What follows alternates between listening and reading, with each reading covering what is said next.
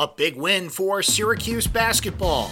What was the sentence for the largest cocaine bust in Onondaga County history? And will the snow let up today in central New York? This is your Syracuse.com flash briefing for Thursday, November 29th, 2018. I'm Brent Dax. The Syracuse basketball team got a big win over Ohio State last night in the ACC Big Ten Challenge, beating the Buckeyes 72-62. Tyus Battle led the way for the Orange with 20 points, who shot much better from three-point range than they had previously. The Orange, coming into last night's game, were shooting 23% from beyond the arc. They shot 45% from beyond the arc last night. Their zone defense was much better, and the Orange improved to 4-2 on the season. As Syracuse.com's Mike Waters pointed out earlier this week, Syracuse has suffered 3 non-conference losses just 6 times in the last 27 years. In 5 of those years, Syracuse did not go to the NCAA tournament, so a big win indeed for the Orange, who play again Saturday at the Carrier Dome against Cornell.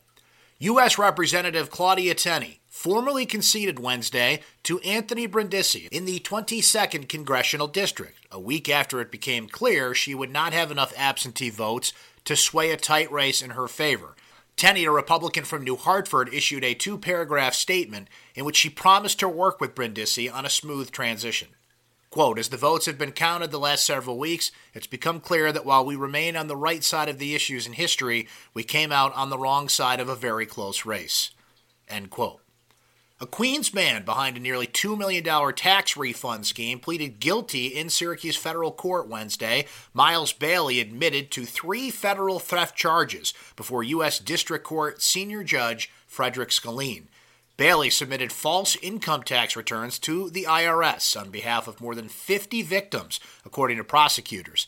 In the returns, Bailey made false claims about the money the victims were entitled to. As part of his guilty plea, he'll have to pay back over $1 million, the total proceeds from his scheme.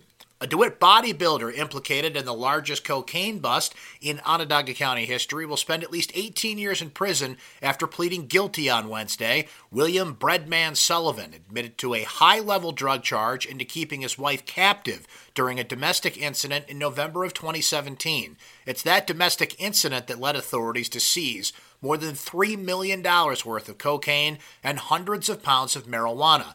The drugs were located at Sullivan's Cedar Lane residence in DeWitt and an Eastwood residence that he rented. Well, the snow's going to let up a little bit in central New York today. We'll still see some flurries out there, though.